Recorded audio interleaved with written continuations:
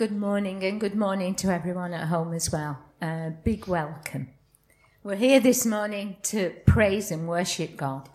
A new year, a new start, if you like. And let's hope, well, we know that God's about doing new things. So this morning we are here to praise, but I'm just going to read you Psalm 150. Praise the Lord. Praise God in his church. Praise him in his mighty heavens. Praise him from the mighty deeds. Praise him according to his excellent greatness. Praise him with the trumpet sound. Praise him with the lute and the harp. Praise him with the tambourine and dance. Praise him with strings and pipes. Praise him with the sounding cymbals. Praise him with loud clashing cymbals. Let everything that hath breath praise the Lord. Hallelujah. And I do believe God's talking of love over these next few months, that we love one another, we encourage one another, and that it's genuine. Don't just say it if we don't mean it. And if we can come across someone, sit at the side of them and give them some encouragement, pray for them, that would be good. Heavenly Father, we thank you for your love. We thank you that you love us unconditionally. Lord Jesus, we know that sometimes we walk away, but you never walk away. You are always there with your arms open wide. Lord, thank you. Thank you for your love. Thank you for your hope. And thank you for Jesus. And Lord, this morning we come to praise you for a new year, to ask you to show us how to show others the love of Christ in this area. And Lord God, we come before you because also this week we've probably said or done something we shouldn't have. And we know sometimes when we've said and done. So we come before you with those thoughts. Thank you, Jesus. Thank you. We bless you, Lord, that you are so easy to forgive, and we thank you. And Lord God, we ask that this week we might rejoice and we might show others the love of Christ. In Jesus' name, amen. Amen. If you'd like to take your seats, I'll tell you a little ditty. I like to tell you something that may have happened to me in the week, so I'm going to share it with you. I was at the shop on Saturday morning with Heidi, and a little boy came in, who comes in quite often with his mum, and about this size, he's gorgeous. And he came in and I said, "Oh my word, you are pleasant this morning." And he said, "I'm not pleasant." I went, oh, okay. So he said, "And do you know I can be a very bad boy?" And I thought, oh, right. So Heidi very quickly covered and started talking to him. But even then, you know, kids, to me, are so honest and open, aren't they? And if only we could be the same. Because how many times do we come into church or see each other in the supermarket and we'll say, "How are you this morning?" I'm fine. But actually, you know, you could be breaking up inside. I was in a service and our pastor said to me, "You all right, Tina?" I went, "No, not really." Well, he didn't know what to say to me at first because we're not always honest with each other like kids are. Children say it as it is. If they feel that they're going to be bad, they tell you, "Oh, I can be bad," he said. You know, and I thought, you know, if only it says in the word, be like little children. That's what God wants. He wants us to take him as he's saying. Not make it all theologically hard, because if that's it, then that lets me out, because I'm not theological at all. But I am a Christian, and I love the Lord Jesus, and I know what he says he'll do. He will do it.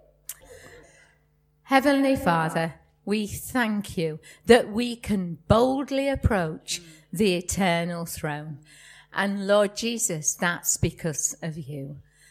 We thank you that you came. We thank you that you came and was crucified, Lord, that you hung on that cross to give us the freedom to say, boldly we approach the eternal throne.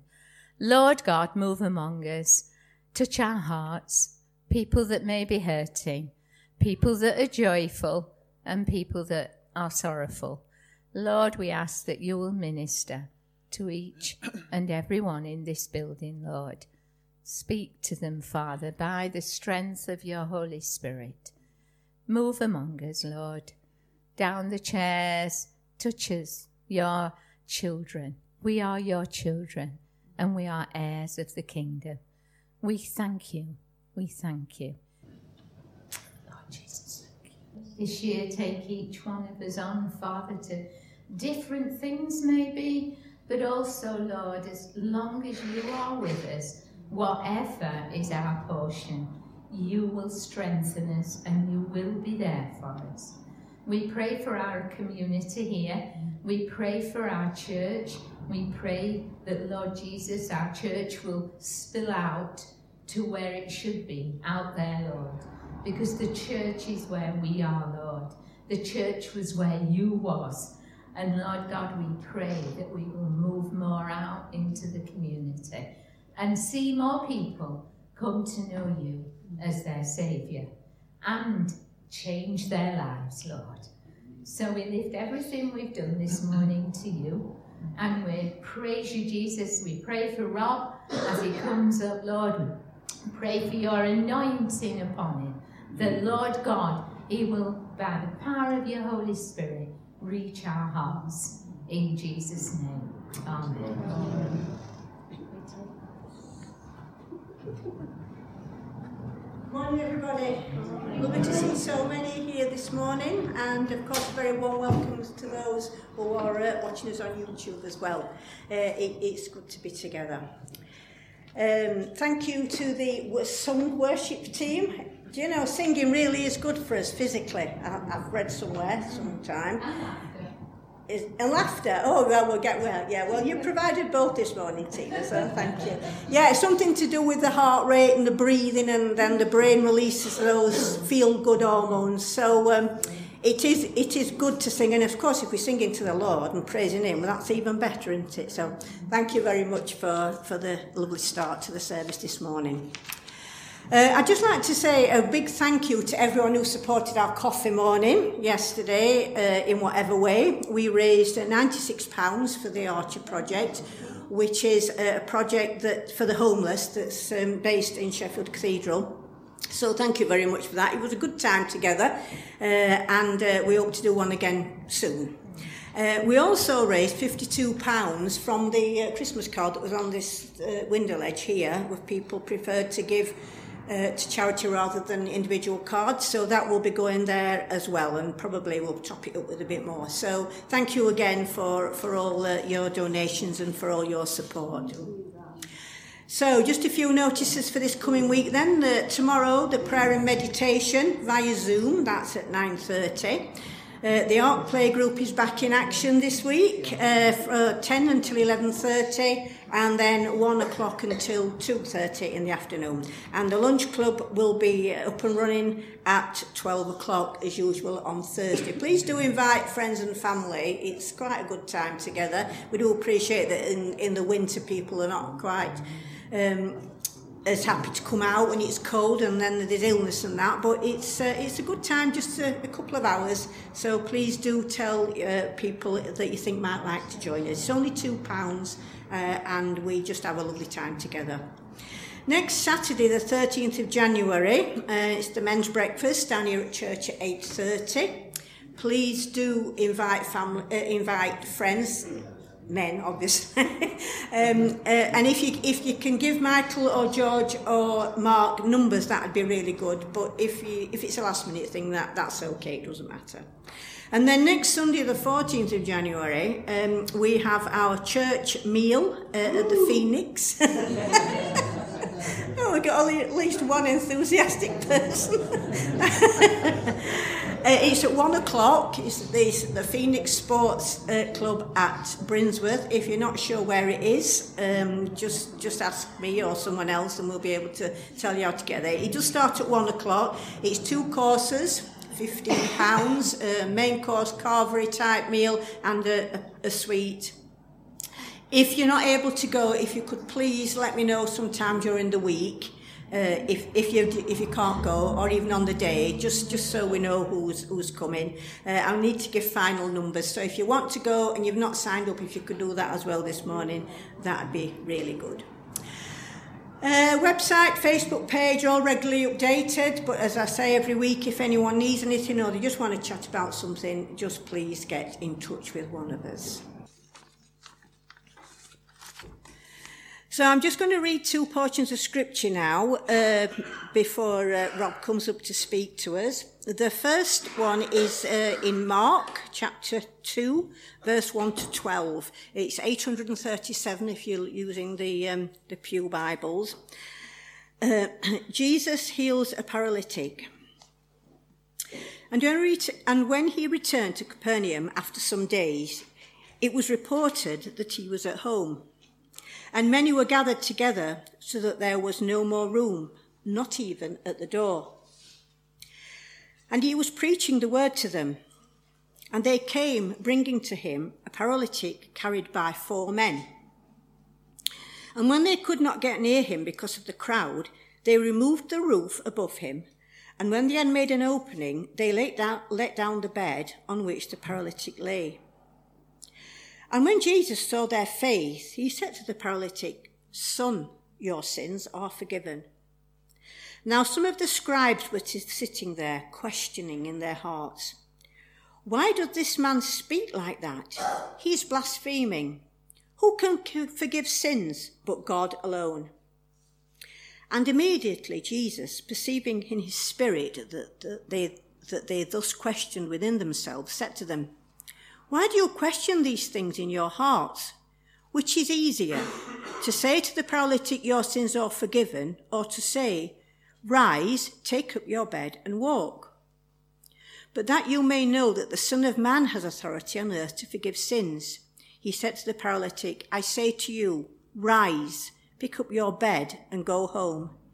And he rose and immediately picked up his bed and went out before them all, so that they were all amazed and glorified God, saying, "We never saw anything like this." And then we just move on to Mark chapter 8 on page 844. And it's from verse 31 to 38.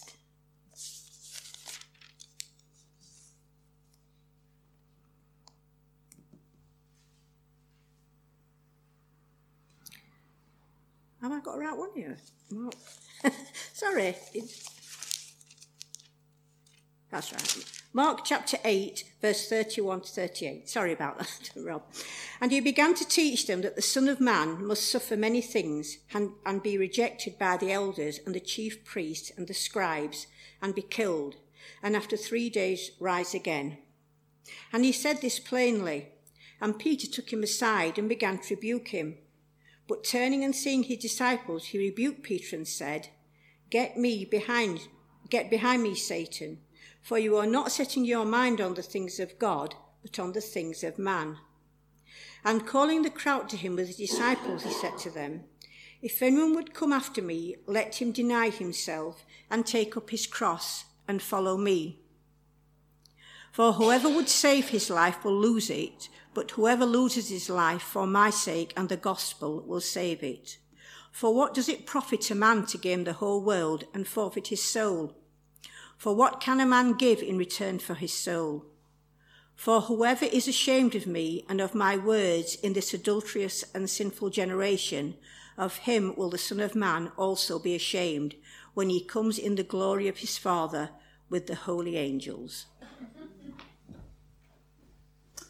Bless you. Thank you, Carol. That's fabulous. And good morning, everybody. Happy New Year. If Ooh, that was exciting. That was like audience participation. Happy New Year, Philip. Let's pray that the year to come is a blessing for each and every one of us and others as well. Well, we have sung this morning already about some of the amazing names that Jesus is called. As Tina started off with Lord, and then we went into another song which has a great big long list of them taken out of that passage in Isaiah. Wonderful Counselor, Mighty God, Everlasting Father, the Prince of Peace. But that's actually just the tip of the iceberg in terms of the names that Jesus has got or is called. Has anyone got any favourites? Father. Nice one. Redeemer, yeah. Shepherd, Rock. Emmanuel. God with us. Counselor. Almighty One, the Alpha, the Omega, the author and perfecter of our faith, the Messiah, the cornerstone, the rock, the lion, the lamb. There's loads. For a guy without a surname, he's got a lot of names. The list is pretty huge. Well, for the next 5 weeks, we're going to be having a look at 5 names that Jesus has got, that we know Jesus by. And we're going to try to explore the meaning behind them. And specifically, we're going to be thinking about times that Jesus is called the Son of someone or other. So specifically, for those 5 weeks, and this isn't all of them, these are just the 5 that we've chosen, we're going to be having a look at the Son of Man, the Son of the Most High, the Son of God, the Son of the Blessed One, the Son of David. But, so that's kind of where we're going. But before we start, really, I want to ask a little bit of a question. You don't have to shout out. But what sort of image comes to mind when I say the word victory?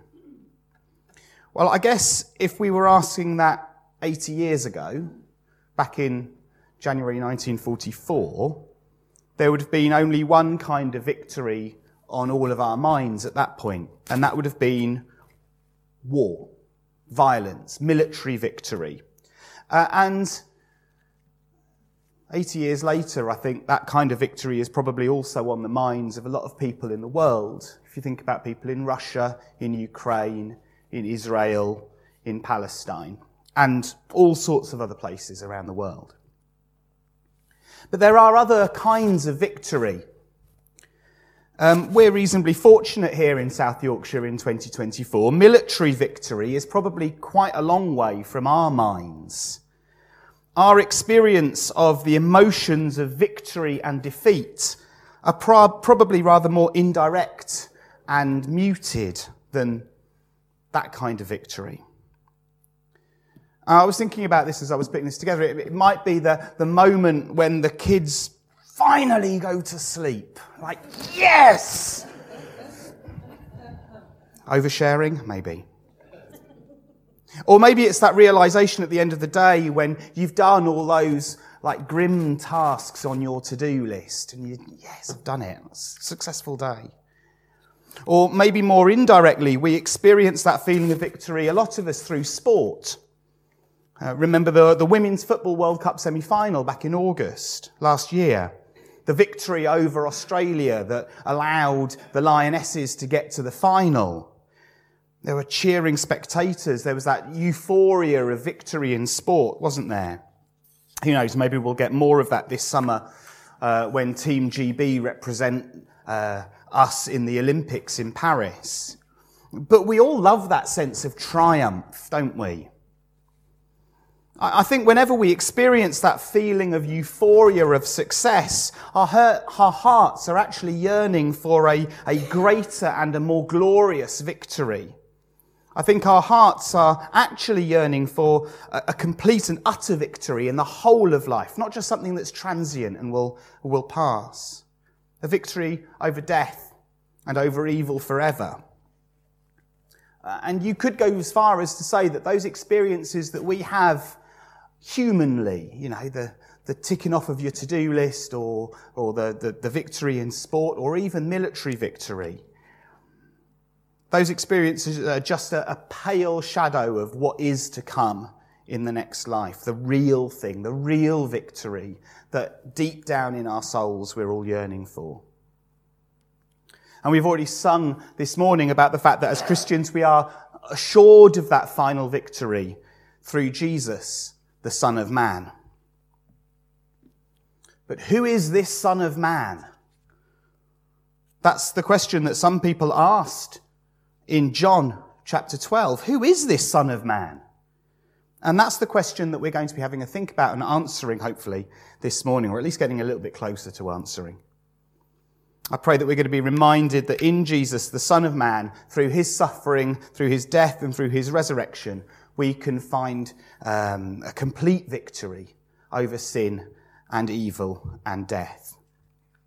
And so this morning we're going to be having a look at the title that Jesus gives himself, the Son of Man, and we're going to have a look at what that victory is, the victory that he wins and how he wins it.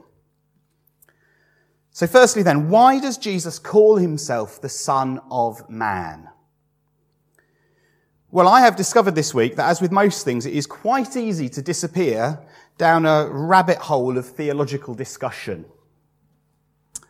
If you turn back to Mark chapter 2 and have a look at verse 12, you'll see Jesus says this, "But that you may know that the Son of Man has authority on earth to forgive sins, I say to you, rise, pick up your bed, and go home." Okay, so that's Mark chapter 2, verse 10. And the first thing I hope that you can see about this little passage is that Jesus is using that term, Son of Man, to talk about himself. And actually, this is the first time in the Gospel of Mark that this happens. The phrase actually occurs, the Son of Man, actually occurs 81 times in the Gospels altogether. Mostly it's quoting Jesus talking about himself. It happens 30 times in Matthew, 14 times in Mark, 25 times in Luke, and 12 times in John. But, rather frustratingly, Jesus doesn't explain why he uses this term. Why does he use this phrase? And at first reading, if you think about it, it's a bit baffling. It's a bit of a puzzle. It's a bit of an enigma. We get to this point in Mark's Gospel, and Jesus whips out this phrase, the Son of Man. It's never happened before. And you kind of think, well, what's going on? Have we missed something? It's a little bit like me watching a film or a TV series. Just when I think I'm on top of the action, something confusing happens, and I wonder if I've missed something, if I've dozed off, if I've kind of missed some crucial bit of information. And poor Jenny there will have her concentration broken when I go, what, who's that? Have we seen him before? And that's the sort of vibe that I get when I read Mark's Gospel, and I try to imagine what it was like the first time I read it. And I come across this Son of Man dude being mentioned. Who's that? Who is this Son of Man? Have we seen him before? Have I missed something? And as I said, it's a question that has excited Bible scholars for quite a long time. Does it mean that Jesus is human, a Son of Man? Or the son of a particular human, like the son of a man? Or does it mean that he's a prophet, like Ezekiel? After all, for those of you that know the book of Ezekiel, Ezekiel himself is called Son of Man 93 times in his book. Or is it a special fancy way that Jesus has got of just saying I or me? Well, as I said, lots of much cleverer people than me have discussed this at length in lots of books and podcasts and all sorts of stuff. So I'm not claiming to be able to give you any new insight or definitive answer, but I think that the most likely answer is to be found in chapter 7 of the Old Testament book of Daniel. And in Daniel 7, verse 13, we see Daniel say, I saw in the night visions, and behold, with the clouds of heaven there came one like a son of man. Okay, fair enough. But how can we be sure that it's this verse that Jesus wants us to think about when he uses that title later on, and not other bits of the Old Testament, like bits of Ezekiel, for example? How can we be sure of that? Well, later on in Mark's Gospel, there's another instance when Jesus calls himself the Son of Man, and he says this at his trial: "You will see the Son of Man seated at the right hand of power and coming with the clouds of heaven." It's almost a direct quote. Can you see that? It's almost a direct quote from Daniel 7.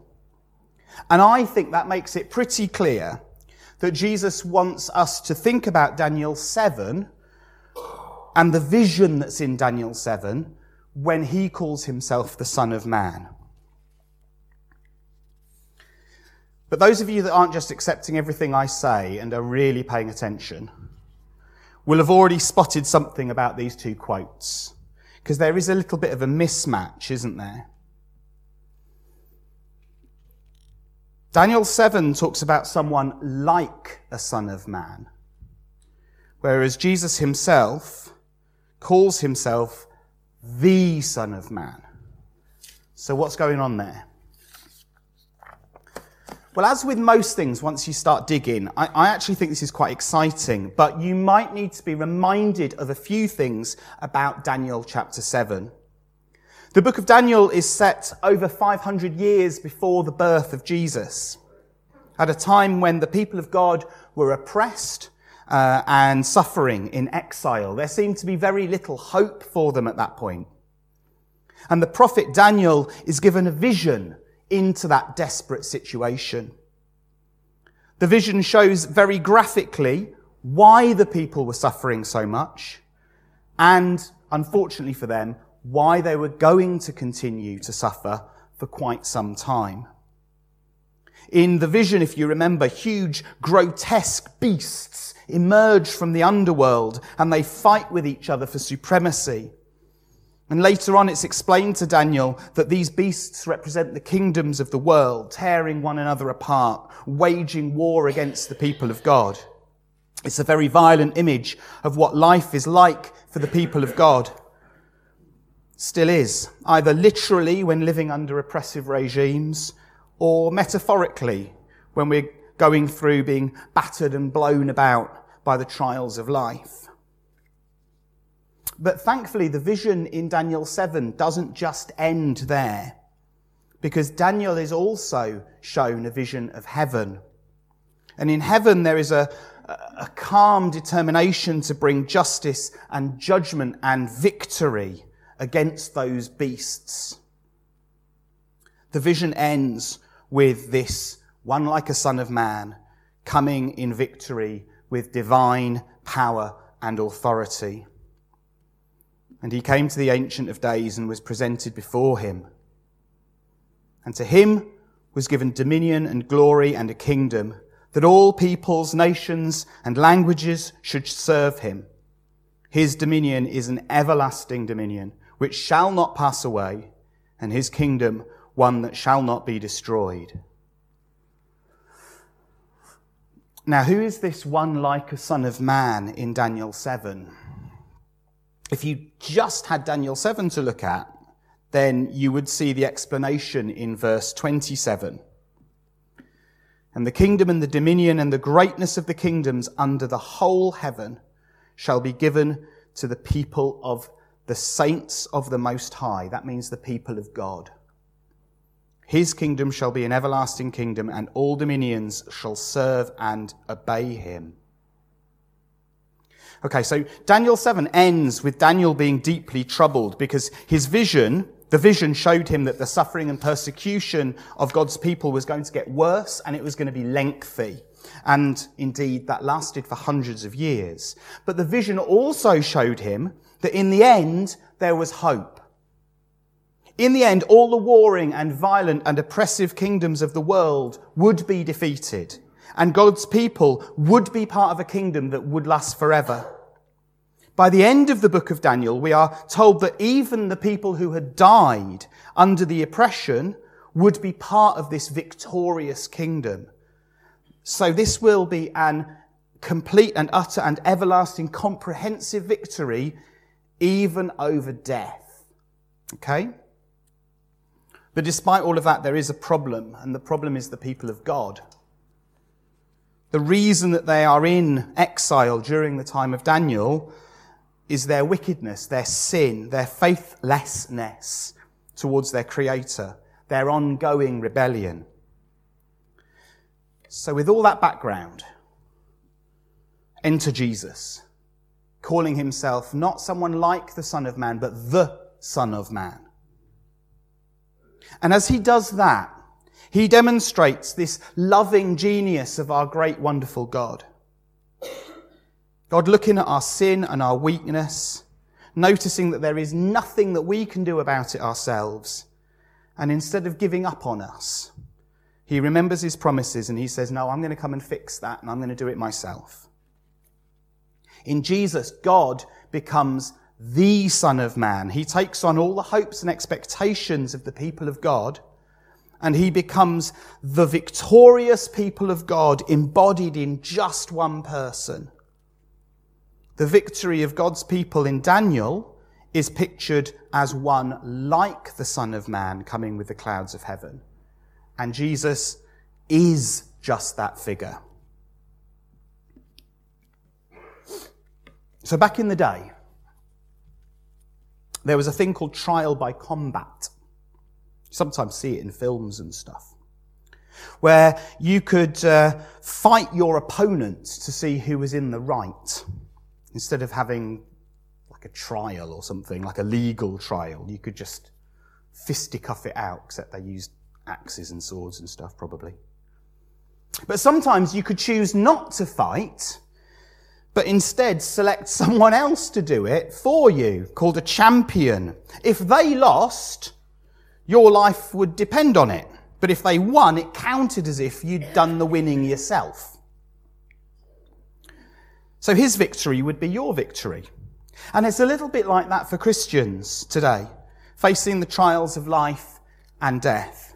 Jesus comes and he offers himself to be our champion. And because he is the Son of Man, victory is guaranteed. All we have to do is follow him and trust him and love him, and his victory just automatically becomes our victory. It's really marvellous, isn't it, when you think about it? So what kind of victory are we talking about? Well, you might think with all that imagery in Daniel 7 of violence and war, talk of me going on about trial by combat, that we're talking about a political or military victory.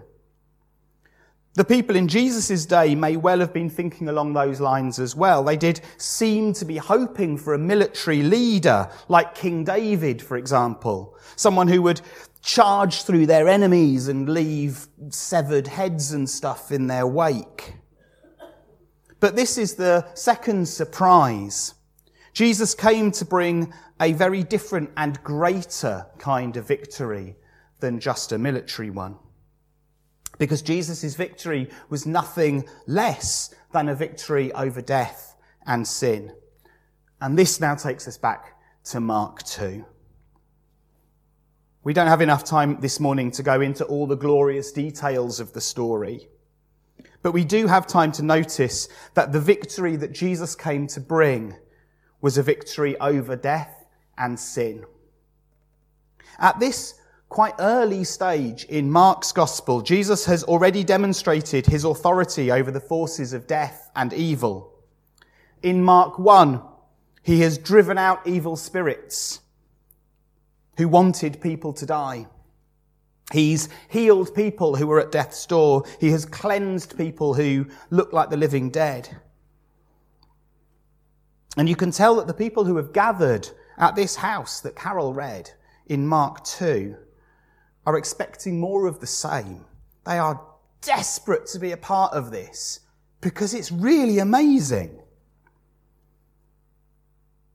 And no one was less desperate than those friends who came carrying a paralysed man on a pallet. They are so desperate to be part of it that they go up onto the flat roof and they dig their way through to get to Jesus. And as they do that, you can imagine what they were hoping for and what they were expecting as they lowered their friend down towards Jesus. But look at what they get.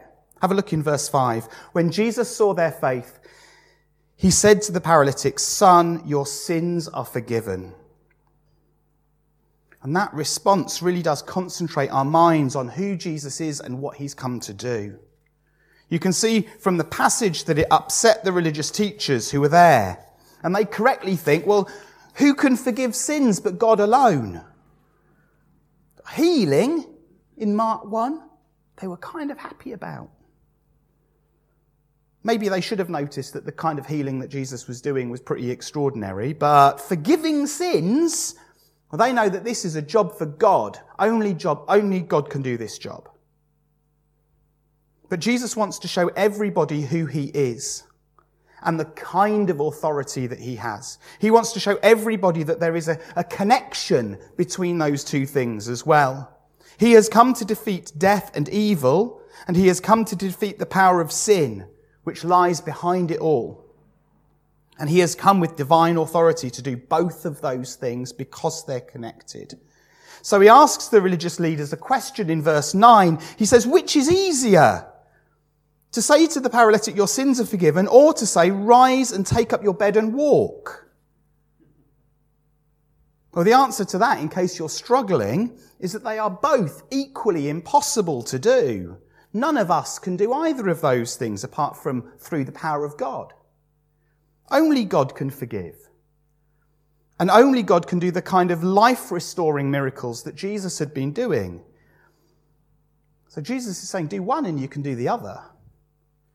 And so Jesus says, verse 10, but that you may know that the Son of Man has authority on earth to forgive sins, he said to the paralytic, I say to you, rise, pick up your bed and go home. And he rose and immediately picked up his bed and went out before them all. And they were all amazed. And look, they glorified God. We never saw anything like this, they said. I suppose in many ways it's really easy for us to pray to God. We take it for granted. It's really easy for us to pray to God and ask him to defeat our enemies and solve our problems. Oh, God, please solve this problem because life will be better. But that's to ignore that we are in many, many ways just our own worst enemies. And that is especially true when it comes to our relationship with God. We all have our sin and rebellion against him who is the very source of life. And because he's the very source of life and we're rebelling against him, that naturally puts us at the risk of death, doesn't it? It's that sin that needs to be dealt with before any sort of life can be restored. And can this sin be something that Jesus can deal with just a word? If we only had this passage, then we might think so. He just says, get up and walk. But read further on into Mark's Gospel, and this is why Carol read the second passage. You'll realise that there is so much more to it than just a word. How does Jesus, the Son of Man, win his victory over death and sin? And I promise this is my last point. This is a victory won through his suffering, his death, and his resurrection. Just turn with me quickly back to Mark chapter 8. Remember what the big problem is for all of us? The immediate problem facing God's people is that we need rescuing from oppression and death at the hands of our enemies. But the deepest problem is that God's people are so caught up in their rebellion against God that something needs to be done to sort all of that out first. So how is Jesus, the Son of Man, going to bring about a victory in the face of all that mess? Verse 31, Mark 8. He began to teach them that the Son of Man must suffer many things and be rejected by the elders and the chief priests and the scribes and be killed. And after 3 days, rise again. So this then is the drastic solution of God. This is what the Son of Man came to do. Basically, the plan is for Jesus as the Son of Man to take all of the suffering, all of the death, all of the guilt, all of the sin, take it all upon himself in his death. And then in 3 days he can rise in victory. And that's the wonderful opportunity on offer from God. Take it or leave it. Believe it or not. I guess most of us here have taken it and believed it, at least to some extent. But God encourages us to cling on to it and to go further and deeper with it. But if we haven't accepted that Jesus' courage and determination will bring us victory, then why not? And as I finish this morning, let's just put our thoughts back to Mark 2 and that group of friends with the mat. They were hoping for something extraordinary, something beyond their wildest dreams. But what this story demonstrates is that despite showing remarkable faith, their aspirations, their dreams were too small. Because he got much more than just being able to walk. He got a bigger victory. So what are your hopes and aspirations? What kinds of victory do you want to be part of? Are your hopes and your dreams too small?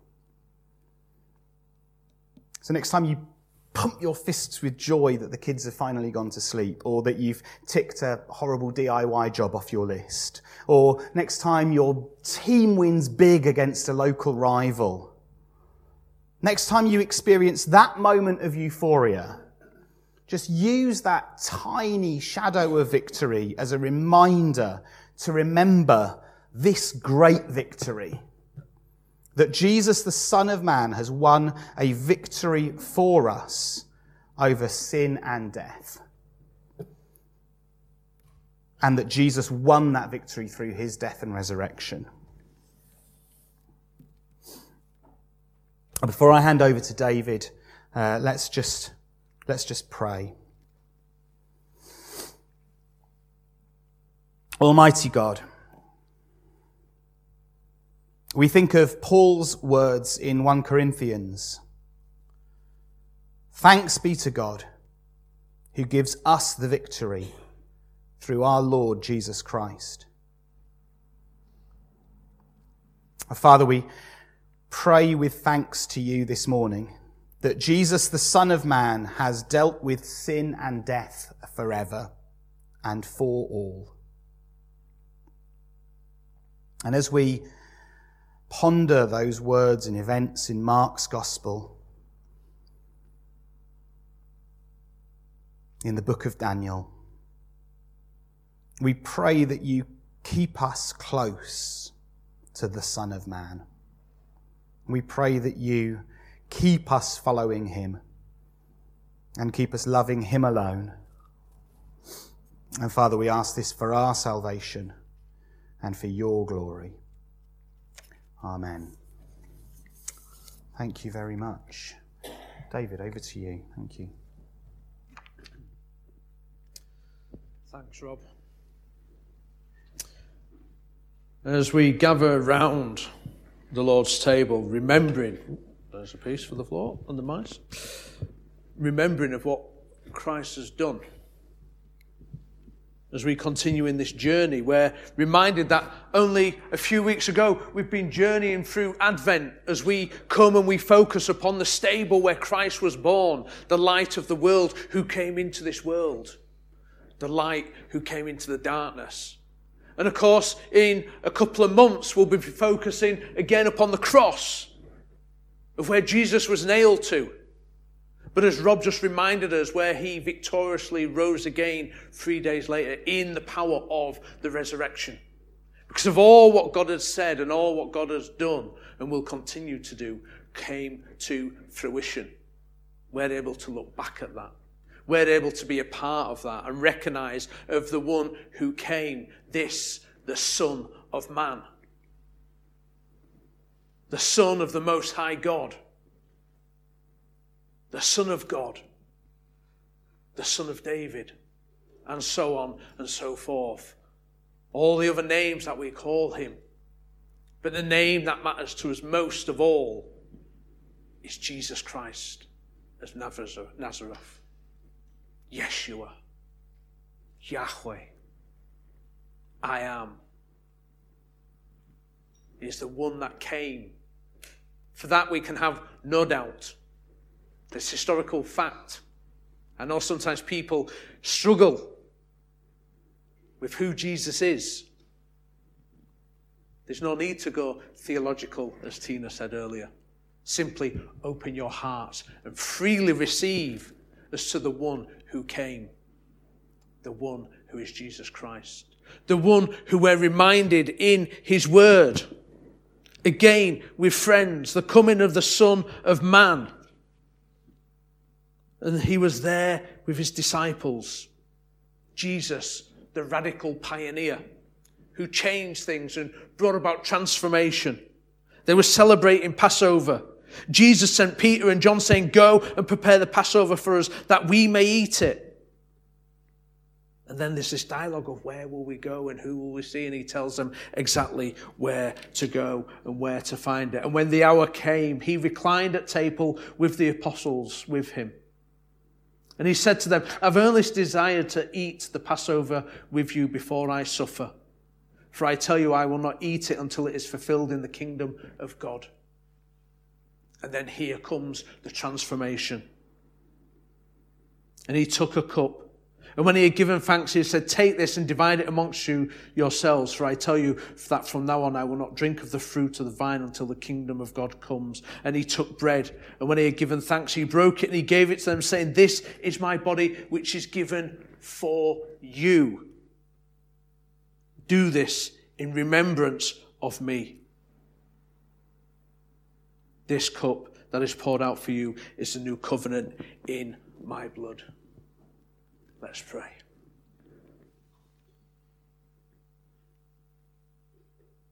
Glorious Heavenly Father, we may not be able to comprehend the lengths and the depths that you went to bring about a restoration and a transformation of your people. And yet here we find ourselves, as we've just journeyed through Advent, of that preparation, that reminder of the coming of the one who would bring light into the darkness. And as we journey through these next few weeks, we'll be reminded again as we prepare in that Lenten process of the death that had to come about, that ultimate sacrifice that brought about the freedom of death. And Lord, we're reminded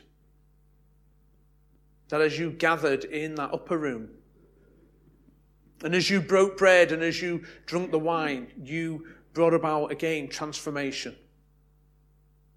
And you simply ask us to do this in remembrance of you. But also with the assurance that we look forward to the day that you will come again and that we will drink it anew with you in the kingdom that is established. So, glorious Father, we give you thanks this morning that we can be counted free, that we can be counted as sons and as daughters, as heirs and graces of that eternal inheritance, but also that we can be found at your table, eating and drinking in remembrance of you. So, Lord, by your Spirit, come and bless us this morning as we do just that, in remembrance of you, now and forever. Amen. And so, no different as Jesus, he took the bread and when he broke it, he gave thanks and said that this is my body which is for you. Eat this in remembrance of me. And in the same way, after supper, he took the cup, saying that this is the new covenant, which is my blood, which is poured out for you. Do this in remembrance of me. For as often as we eat of the bread and drink of the cup, we do so until the Lord comes again, proclaiming in his death, but not only that, but in his resurrection as well, for all to come. So I simply want to invite you this morning to come forward and receive. Don't worry for those that aren't able to come up, I'll bring this to you, but come and receive the bread and eat it as you receive it, and then take a cup and return to your seats, and we'll drink together as a sign of our unity in the blood and the love of our Lord Jesus Christ. So come forward and receive of the bread and receive of the cup in the name of Jesus. Amen.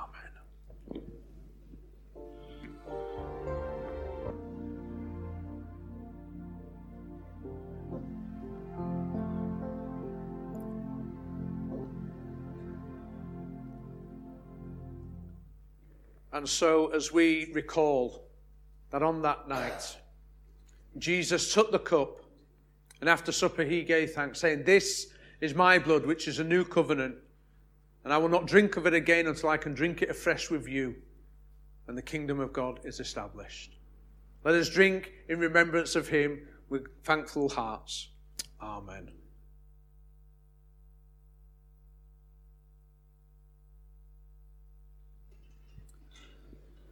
Heavenly Father, as we continue in this time of worshiping you, we can be thankful that we can be found at your table, that you feed us and nourish us, not only physically but spiritually also. Lord, we thank you that we can be counted free, that you will guide our steps in this new day, in this new week, but also within this new year. Lord, we earnestly want to praise and glorify your name. As we've heard this morning already, would you lead us out into the places and to the people that need your touch, that need to hear of your name, that you would reveal yourself to them in power and in all authority. That, Lord, that they would rise and they will get up and they will go themselves in the name of Jesus. Lord, we want to see your kingdom grow. We want to see your kingdom establish evermore, not only within this church and this community, but wider afield and across the world. Lord, in these days of trouble, we seek your peace. In a world of endless violence, we seek to the end of wars. That as your word says, that weapons will be turned into plowshares. That the violence would fall away. That there would be nothing but love upon the people's hearts, not only for one another, but also to worship you. Lord, in a world that is torn and ravished, would you bring about healing? Would you continue to assure us of that hope? But also would you come and would you show the most righteous way, your way, that all would live in peace, that all would live in truth. Lord, we think of this country also, for all that is going on and for the year ahead and for the things that will take place. Lord, we pray that you will speak into the hearts of leaders, of decision makers. We pray, Lord, that you would bring about a new way, a most excellent way. Again, we could be reminded of your word where it says, do not fear, but look to the one who has come and who will come again. Look to follow the right path. And Lord, we think of those closer to home and closer to our hearts, those people that we know, those that may be struggling at this moment with health, with mobility, with loneliness, with heartache. Lord, we lift them to you and we ask in your name, would you be an ever real presence to them? Would you support them and guide them? Love them and hold them. Enable them not to fear, but to look to you the pioneer and perfecter of our faith. Lord, would you speak deeply into their hearts, and would you guide them for those that may be facing appointments or operations? Lord, would you strengthen and would you heal? For those that are in hospital, Lord, would you bring about recovery and wholeness? For those, Lord, who grieve, would you enable them the space and the time to do just that? But in their time of grief, would you comfort them? And again, bring about a wholeness within their whole soul that only you would be able to fulfill. And Lord, as we look out to this new year, to new adventures, would you just reveal your plans to us? Plans that will not harm us, but prosper us. Plans that will see your kingdom grow and people come to know you more. Lord, we ask all this in your name, not in ours and not in our way, and not of a human understanding, but of that divine authority. That, Lord, you would speak in the still, small, quiet voice that we would hear and we would understand, and we would hear through others. Lord, we long to hear you, we long to see you. May we go forth from this moment doing just that. May we hear of you, may we see of you, may we share of you to those that we would journey with and come across, until the day that you come and call your people to glory. We ask this in your name and for your glory, now and forevermore. Amen. When Rob was speaking, particularly when they lowered the guy down and Jesus said, forgive, your sins are forgiven, running through my mind was when I asked Jesus into my life and he forgave my sins. But like the guy, I got more than a bargain for, if a good Yorkshire word for you.